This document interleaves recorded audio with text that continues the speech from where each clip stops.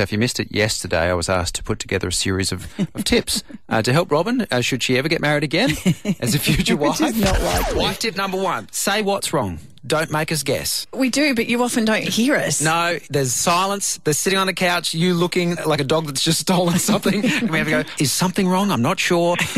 Tip number 2, maintain your female relationships with your girlfriends so that you can tell them your boring stories and tell them about problems that you don't want solutions for. What? Because I want to give you a solution. But if you don't want a solution, that's what girlfriends are for. Okay, keep going. It's nice to visit a place where the hedges are neatly trimmed. In fact, why not remove the hedges? What? What are you talking about? What do you mean? The hedges. Oh, yes.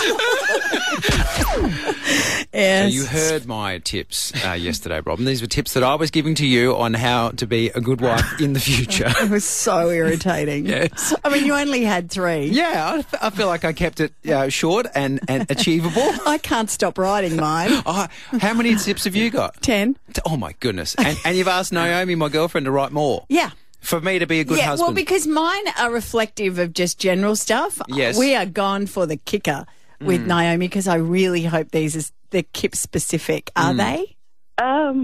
Maybe 1 or 2, but I actually really struggled. Oh, did you? Okay. I thought it was going to be really easy to get a long list down, but it wasn't. Why is that? Was there too many things or not enough? Why?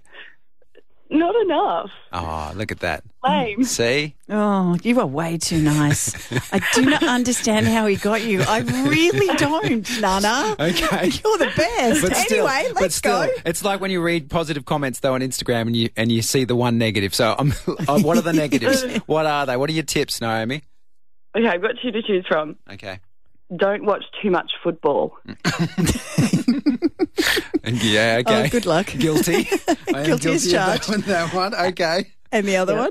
The other one I had on my list was have a fun and positive approach to the everyday. A fun and positive approach to the everyday.